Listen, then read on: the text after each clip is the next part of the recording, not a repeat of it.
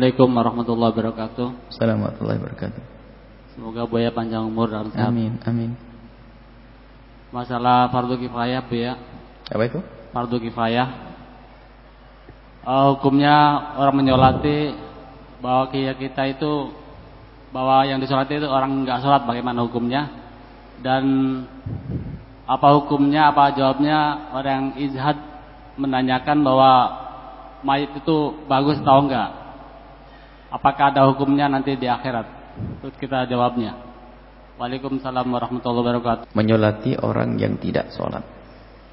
Dikembalikan dulu kepada hukum orang yang meninggalkan sholat.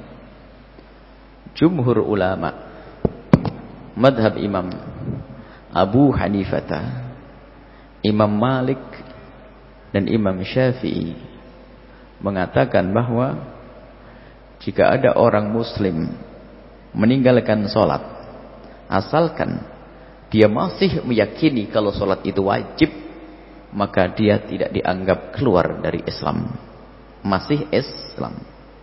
Tapi melakukan dosa gede, naudzubillah, meninggalkan satu sholat saja sudah cukup untuk masuk neraka jahanam, apalagi setiap hari.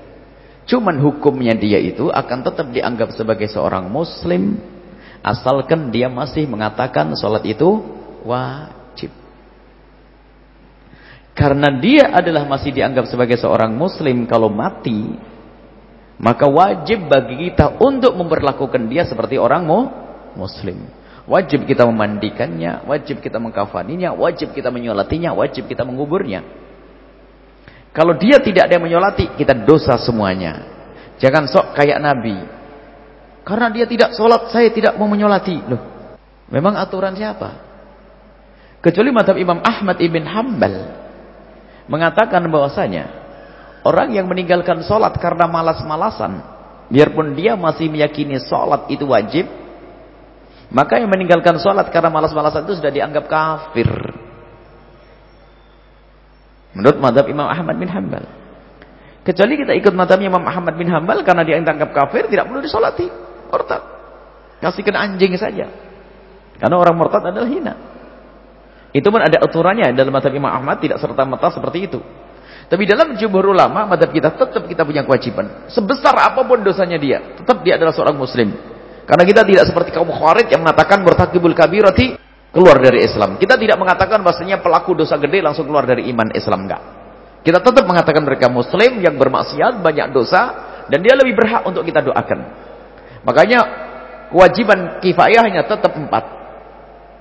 Tetap 4. Memang ada kisah suatu ketika Nabi melihat ada orang punya utang, tiba-tiba Nabi tidak mau menyolatinya. Biarpun akhirnya menyolati. Itu kan Nabi, bukan kita. Kita mau kok, karena dia tidak sholat, maka saya tidak nyolati. Pernah kita mendengar suara seperti itu. Loh, kok bisa? Terus kalau semuanya ngikut kamu ya Ustaz? Misalnya ini Ustaz. Ustaznya terpandang lagi. Misalnya. Tiba-tiba ngomong, karena ini mayat tidak sholat, maka saya tidak mau menyolati. Sak kampung tidak sholat semuanya. Ayo, yang dosa siapa? Ya Ustaznya. Yang ini, Ustaz saja gak mau sholat, kenapa saya sholat? Gak ada yang menyolati. Ayo, dosa siapa? Sementara kita menyolati jenazah dan mengantarkannya, jenazah apapun dia, dosa atau tidak dosa, kita dapat 2 pahala. Itu untuk kita.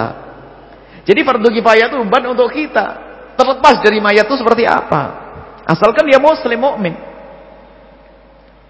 Kecuali kafir nanti tidak perlu kita mandikan, tidak perlu kita sholati, kafani saja, kubur, selesai. Tetap wajib kita. Orang Nasrani meninggal di kiri kanan kita, tidak ada yang merawatnya, kita kafani, kita bungkus, lalu kita kubur. Wajib kita mengkuburnya. Tetap kewajiban bagi kita. Nah ini, jangan sampai salah. Biarpun dia ahli maksiat, maksiat apapun, asalkan tidak mengeluarkan dia dari Islam, asalkan maksiatnya tidak sampai syirik, tidak sampai murtad, maka kita tetap wajib menyolatinya, memperlakukan dia seperti seorang muslim, dan dikubur di tempatnya kaum muslimin. Karena kita madhabnya madhab Syafi'i, dan sesuai dengan madhabnya Imam Malik dan madhabnya Imam Abu Hanifah. Tapi kalau sudah orang murtad itu sudahlah, nggak usah diapa-apain pun tidak dosa kita. Tidak usah dikubur, kasihkan anjing, kasihkan ini. Orang murtad itu orang paling jahat. Orang ahli kitab, orang asli Nasrani masih aman dia. Duduk berdampingan dengan kita, perlu kita kasih makan dia. Tapi kalau orang murtad tidak terhormat dia.